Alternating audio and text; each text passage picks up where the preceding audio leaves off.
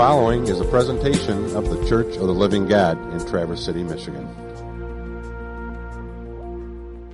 Today's sermon will be a bit about hope, but we're going to work our way there through genealogies.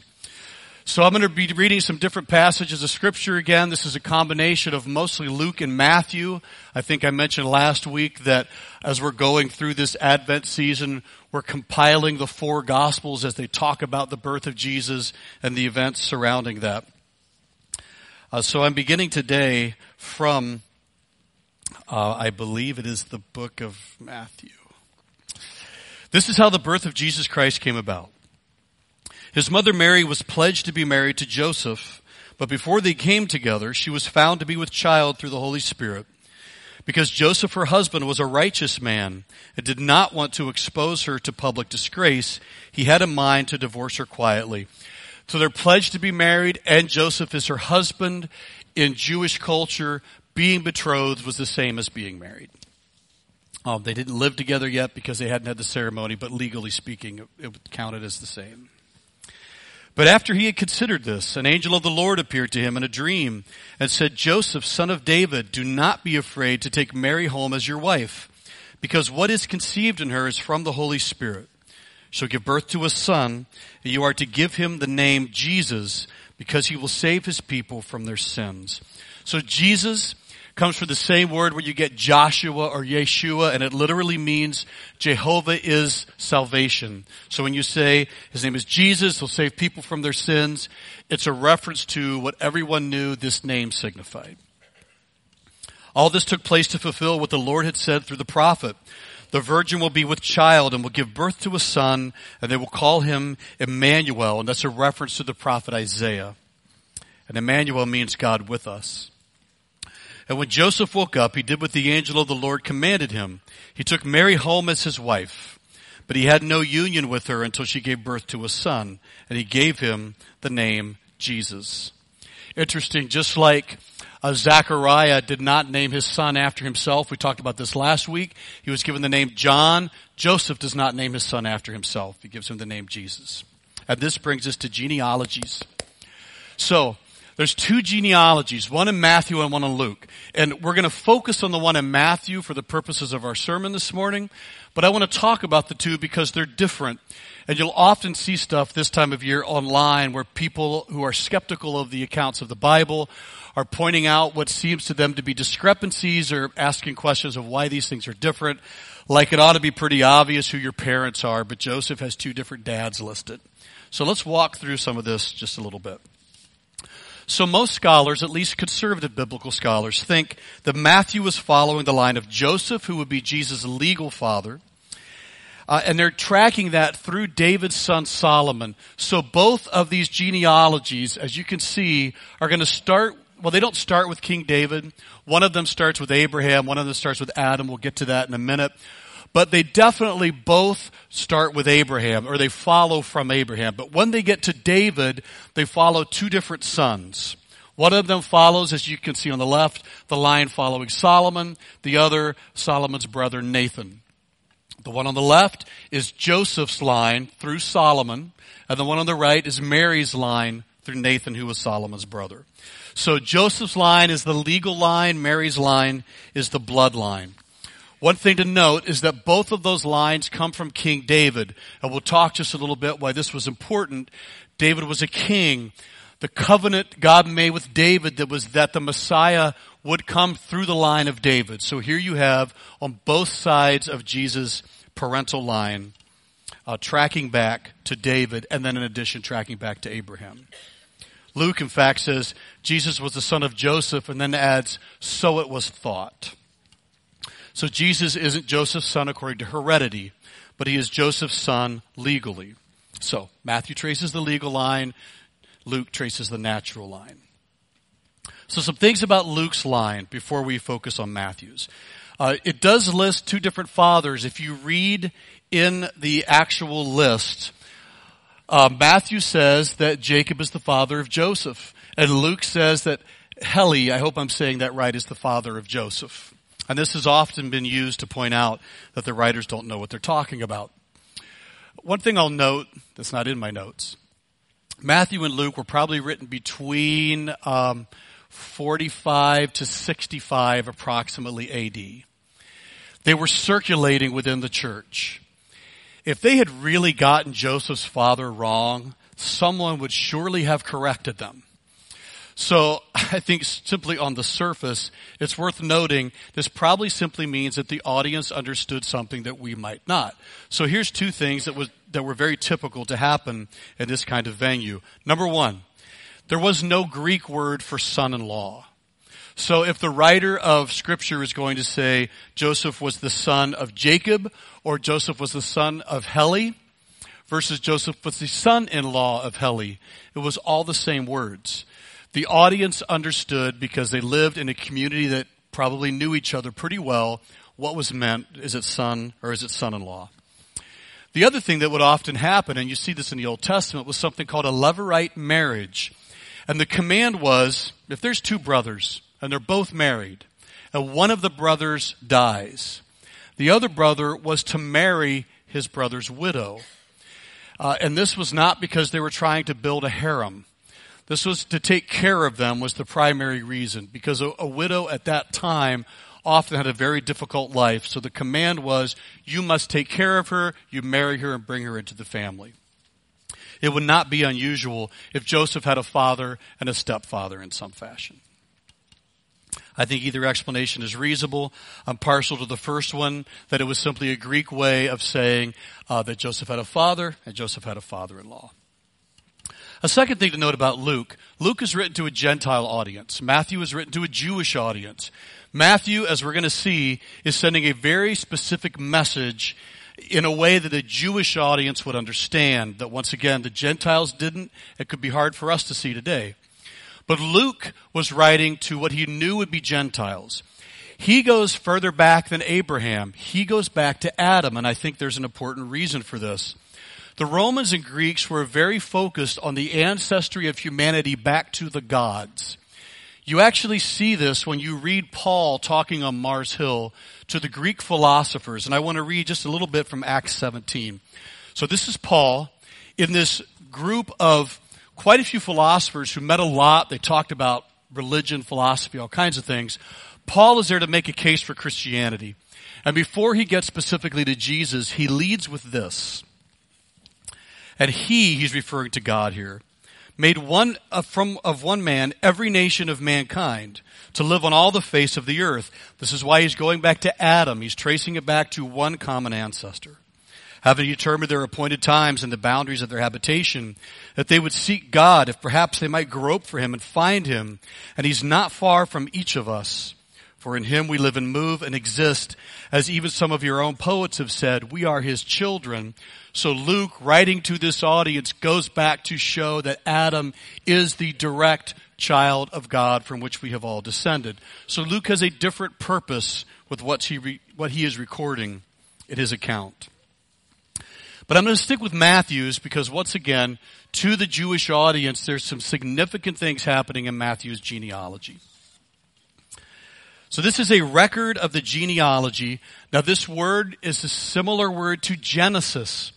Remember I talked last week about how the account of Jesus' birth is in some ways a retelling of the creation of the world? Here you get direct language. This is the Genesis of Jesus Christ, the son of David, the son of Abraham.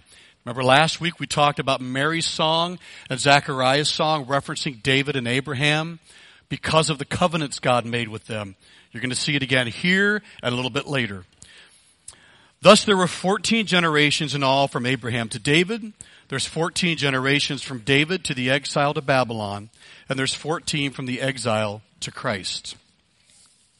So something to note. There's more than 42 generations of people from Adam to Jesus.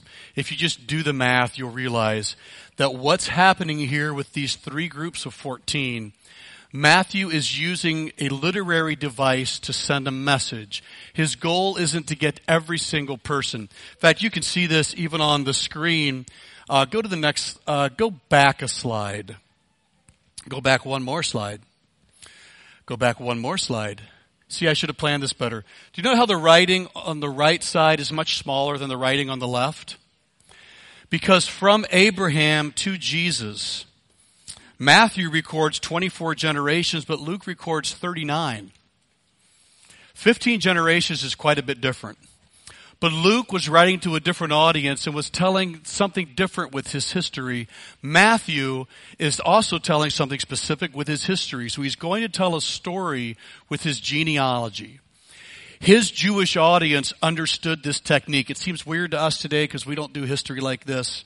But Jewish writers are very purposeful with what they did and didn't say and how they arranged things to tell history. Now you can go back to the slide where I was, which is, keep going, Caitlin. I think it's 3 or 4 ahead of this.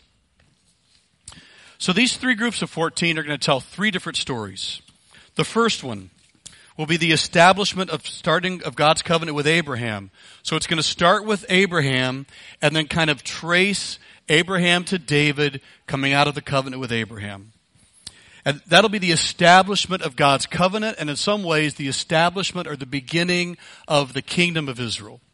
The second group of 14 is going to chronicle the losing of the kingdom of Israel. And it starts with David, and then we're going to see a series of good and bad kings, and by the time that 14 is done, they're going into exile. Then the last group of 14 is going to be living in exile. And even by the time we get to Joseph, the children of Israel still don't have their kingdom back. But they're once again going to tell a story. You are in exile, and now you have a new king establishing a new kingdom with Jesus.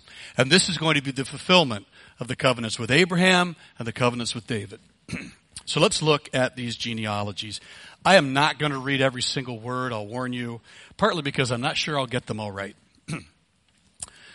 So the first 14, the establishment of the kingdom. Abraham was the father of Isaac. Isaac was the father of Jacob. And Jacob is the father of Judah and his brothers. Why list his brothers? Because this is where we get the 12 tribes of Israel. Judah is significant because there was also a promise made to him that from his lineage would come the Messiah. Judah is the father of Perez. And I'm just going to note for discussion later, Perez is the firstborn mentioned in the genealogy. And if you're familiar with the story, it's a weird story where he was a twin. He was one of 2 twins. Sorry, he wasn't a twin. He was one of 2 twins. And he sneaks his arm out of the womb first, and his mom puts something on his wrist, and then he pulls his arm back, and his brother gets born first, and then he gets born, but he's still the firstborn. So it's kind of a weird story that might matter a little bit later on. Then there's Zerah, whose mother was Tamar. Something to note. Tamar is the first of 5 women mentioned in this genealogy. And one thing you're going to note with most of these women, in fact all of them until we get to Mary, there's usually something a little scandalous in their past. And in this case, Tamar, you might notice that Judah was the father of her child, but Judah was also her father-in-law, so we'll get to that a little bit later. Then there's Perez and Hezron and Ram and Amminadab and Nahshon and Salmon. And then Boaz, whose mother was Rahab. You may recognize that name. Second woman on the list. She was the prostitute at Jericho. She was also a Canaanite. Boaz is the father of Obed, whose mother was Ruth. Ruth, the third woman mentioned, was a Moabite, not someone who was Jewish. Obed's the father of Jesse, and Jesse's the father of King David. David is the only person in the genealogy who gets a title. There's lots of other kings who are mentioned in this genealogy, but David's the only one who gets a title. Why? We're supposed to focus on David. This is going to be important. This is tracking kingship in the line of Jesus. The second group of 14 is about the losing of the kingdom. And this starts again with David. David is the father of Solomon, whose mother had been Uriah's wife. That's Bathsheba. That's a scandalous note in David's life. Solomon is the father of Rehoboam. Then you get Abijah and Asa and Jehoshaphat, and you get this whole list of kings. And what I put on the screen with the minuses and the pluses are the righteous kings. The minuses are the kings where, in most cases, the Bible says, and they did evil in the sight of the Lord. And what I find interesting about this section of 14 is that Matthew didn't record just good kings.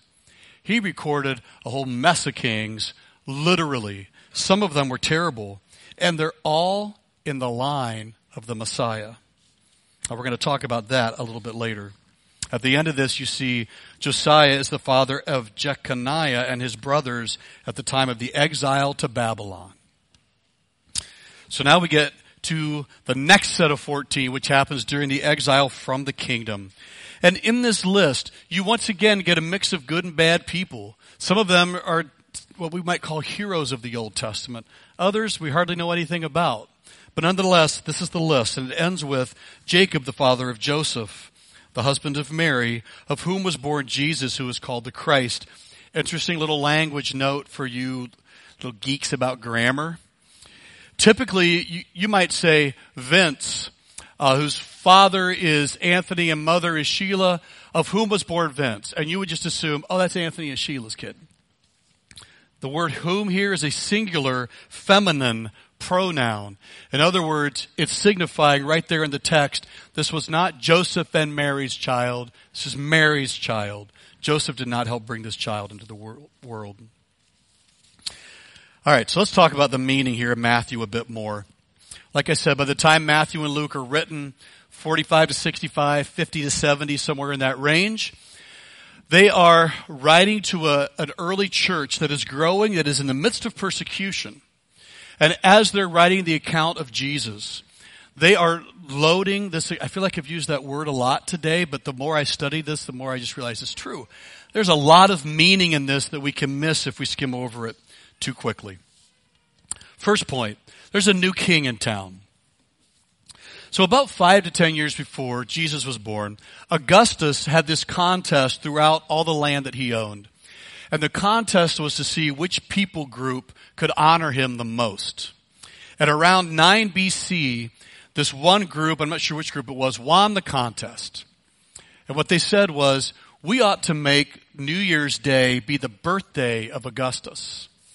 And what historians and archaeologists have found is an actual script of what they suggested should happen. So this was written before Jesus was born, approximately 5 years before Jesus was born, kind of a decree that went out through the kingdom. Here it is.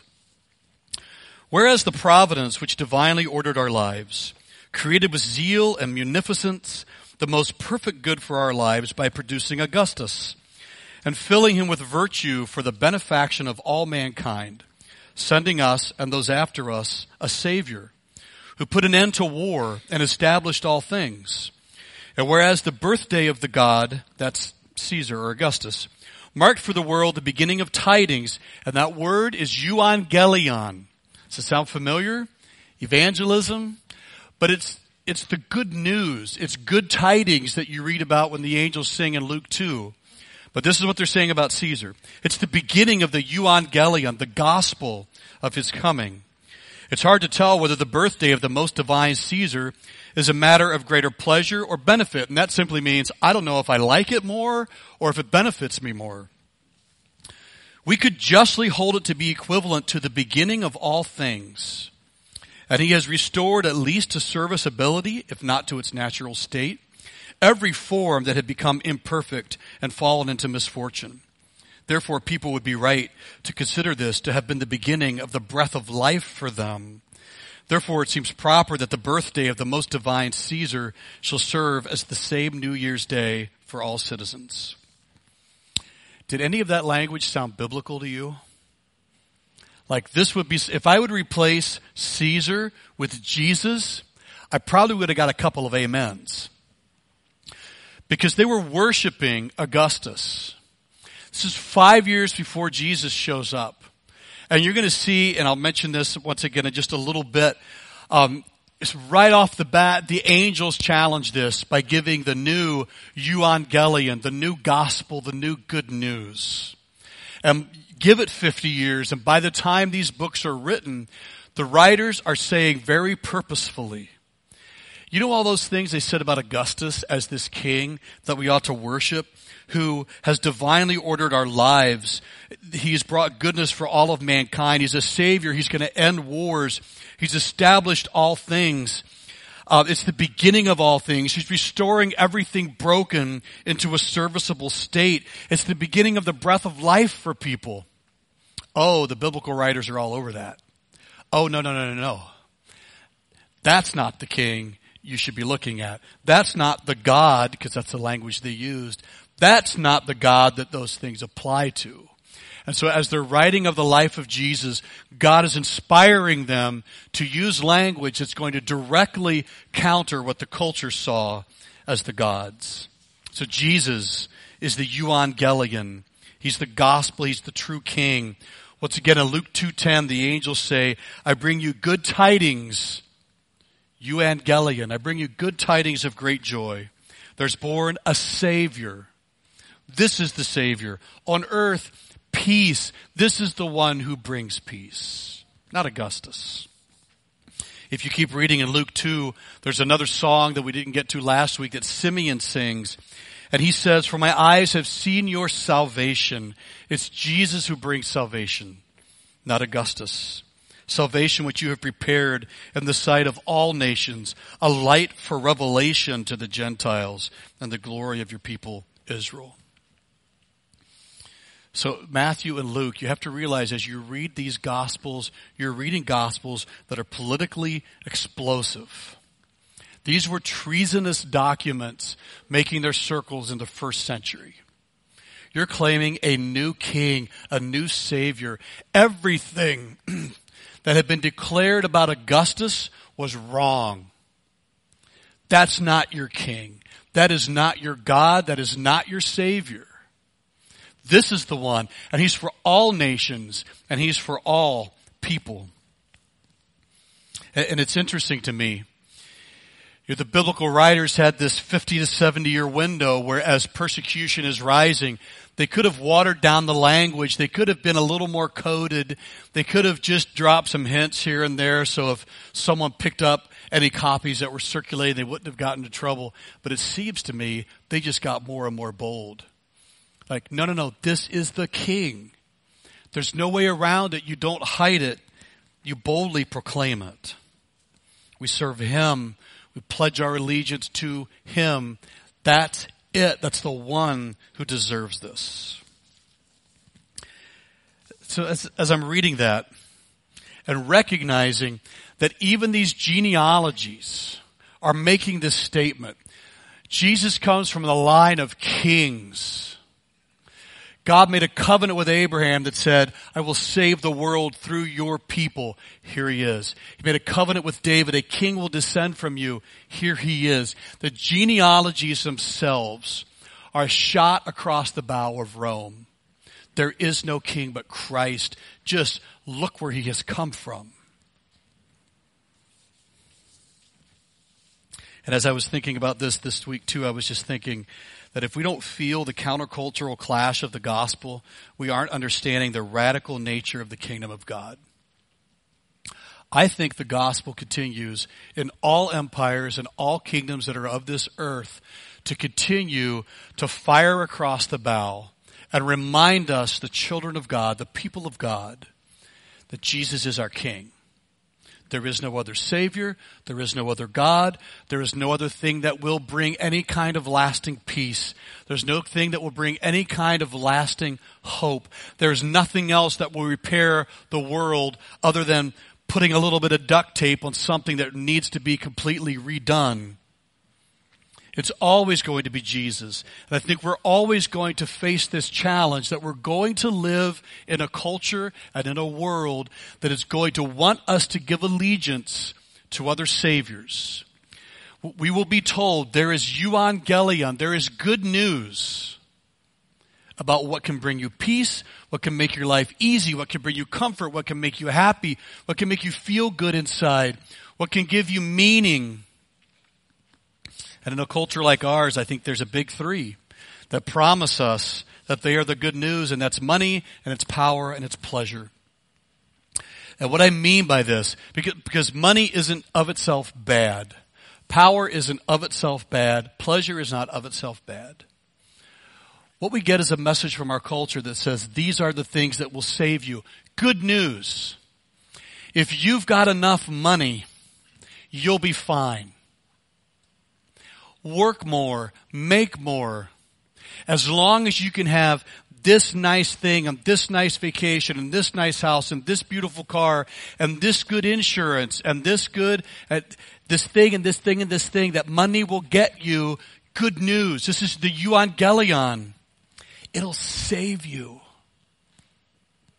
It'll give you everything you want. And power does the same thing. It's any version of the good life that says, I have to be in control of the people and situations in my life. The more I am in control, the more things go like I want them to go, the more power I have in a situation. I'm not interested in serving. Good news. Get power. Be the one in charge. Get everyone else to follow your lead. Don't follow someone else's lead. I think Frank Sinatra wrote the hymn for this. I did it my way, which has been sung over and over again. At the end of life, what makes life matter? I did it my way. That's the euangelion of our culture when it comes to power. That is not a biblical message of salvation or good news. In fact, my way is horrible news for me. And then pleasure. It's any version of the good life that says it must be all about me, my happiness, my preference, my feeling good. This is the thing that gives my life meaning and purpose, direction and hope. But Jesus comes along and he says, no. I am the euangelion. I'm the good news. I'm the Savior. What I'm going to bring you is holiness and righteousness. I'm going to purify your hearts and your minds. My Spirit is going to dwell in you. I'm going to give you my word to guide and direct you. I'm going to put you in a community of like-minded people that are serving me. There's going to be fruit that comes out of you. Love, joy, peace, patience, kindness, gentleness, long-suffering. I'm going to give you peace that the world cannot understand. I'm going to give you joy, which is so much deeper than happiness. I'm going to give you life more abundant, said Jesus. Oh, and to get there, you will take up a cross. You will take up a cross. You'll have to die to yourself. You'll have to be broken and spilled out for others. Jesus modeled it in ways we never can. You'll have to be broken and spilled out for others. But Jesus says, I'm telling you, this is the good life. This is good news. So the good news isn't that life will be easy. Carrying a cross is not easy. Dying daily is not easy. Being broken and spilled out for other people is not easy. Jesus says, if you follow me, it will cost you everything. But you get Christ. Colossians 1:27 says, it's the glorious riches of this mystery, Christ in you, the hope of glory. That is our euangelion. It is not money. It is not power. It is not pleasure. At the kingdom of God, those things can all be ordered and directed to their good God-intended purposes. Don't misunderstand me. But we as Christians, we live a countercultural life. We live a treasonous life in our culture. Spiritually treasonous life in our culture. If we're not feeling that, we're not understanding the radical nature of this king and this kingdom that we're called into. I think we have to feel it, because if we don't feel it, we're going to miss out what Jesus is offering us in his kingdom. Life more abundant. Is there anything better than that? I don't want to gain the whole world and lose my soul. I would be happy to God help me, be happy to reject the entire world if that meant keeping my soul. That is what God offers me in his kingdom, and everything else fades away. Now, if God chooses to bless us with these other things, awesome. I'm not going to complain. But those things are not my good news. Jesus is my good news. And then finally, this new king and this new kingdom are for everyone. This is one thing I love about these lineages. Back to some of the things I mentioned. Number one, not many firstborn are mentioned in Matthew's lineage. And this was in a culture where firstborn mattered. you got the blessing. You got the primary inheritance. I mean, being a firstborn was a big deal. And you look at the lineage of Jesus as recorded in Matthew, and there are not many firstborns. In fact, David, who's given the covenant, is way down the list in his own family. There's 5 women in this genealogy in a culture that simply did not place women in genealogies. You tracked genealogies through the males, and 4 of these women were non-Jewish, which you'd think would be something you'd want to cover up in the lineage of this Jewish king who was coming. At least 3 of them were deeply sexually compromised. There were men like Judah, who I mentioned earlier with Tamar. Judah, we often talk about Tamar, but here's the reality. Judah is traveling somewhere and he sees a prostitute and he's like, hey. And it's his daughter-in-law and he doesn't recognize her. And he becomes a dad. Meanwhile, she had set the whole thing up to seduce him because she needed a son. That's in the lineage of Jesus. There's men like David who had another man killed so he could marry his wife. The second group of 14, half the kings were an unholy mess. One title is given. That's given to David. A lot of the names we know nothing about. Now what strikes me is that normally they would have highlighted how awesome the lineage of the king was. You had to know this king came from royalty from start to finish. Like everybody was awesome. Like the Lego movie could have made the soundtrack for the ideal lineage of a king. Everyone is awesome. Go ahead, sing with me. No, don't. But the writers of the Gospels are highlighting that Jesus is a result of God's promises and God's covenant, not because the people making them or the people continuing them were awesome, but because the God who made the covenant is awesome. And he has a plan, and he has a purpose, and his will be accomplished. And he doesn't have to have perfect people in order for his will to be accomplished. In fact, I think the genealogies highlight the promises and the faithfulness of God in deeply flawed people who, at least for most of them, are nonetheless God's children. So this is what I wrote in my notes. God does not need amazing people to accomplish his purposes.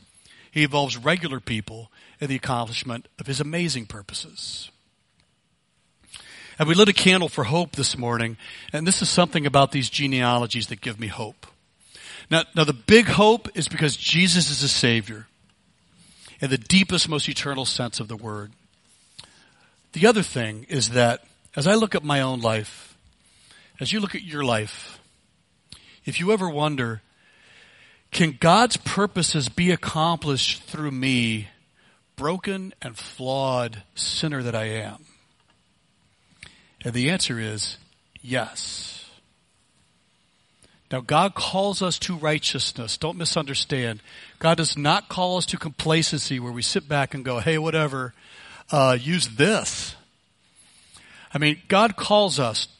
Paul is clear, run the race with integrity. Like, you got to put sweat equity into this commitment.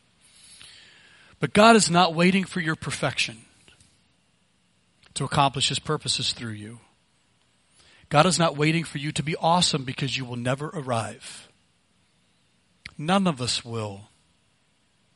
What God is showing in this lineage is what an amazing and powerful and faithful God he is, that he remains faithful to his word and to his promises in spite of the many ways we try to derail it and screw it up. That's an awesome God. And these genealogies give me hope. Not just because a Savior came to save our souls, but because it also reminds me that even me, even I can be used by God.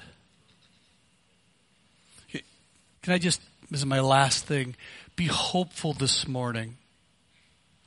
I don't know where your life has been and I don't know where your life is at. But simply look at the lineage of Jesus. You might give up on you. It doesn't mean God has. When we give our lives to Christ, when we surrender to Him, He takes us as we are, but He begins this process of renewing us into the image of Christ, to making us into what He has called us to be, to purifying us, to guiding us, directing us, building us, to making a mansion out of the shack that we bring Him. Lord, I'm grateful that You're a God of hope. I'm thankful for the hope Jesus brings to all of us, for the forgiveness of our sins, the redemption of our lives, the salvation of our souls. And I'm grateful that Jesus is faithful, that He's present, that He's near.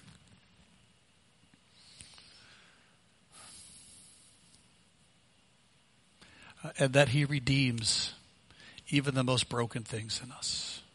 May that give us hope. Amen. This has been a presentation of the Church of the Living God. For more information, please visit us at clgonline.org.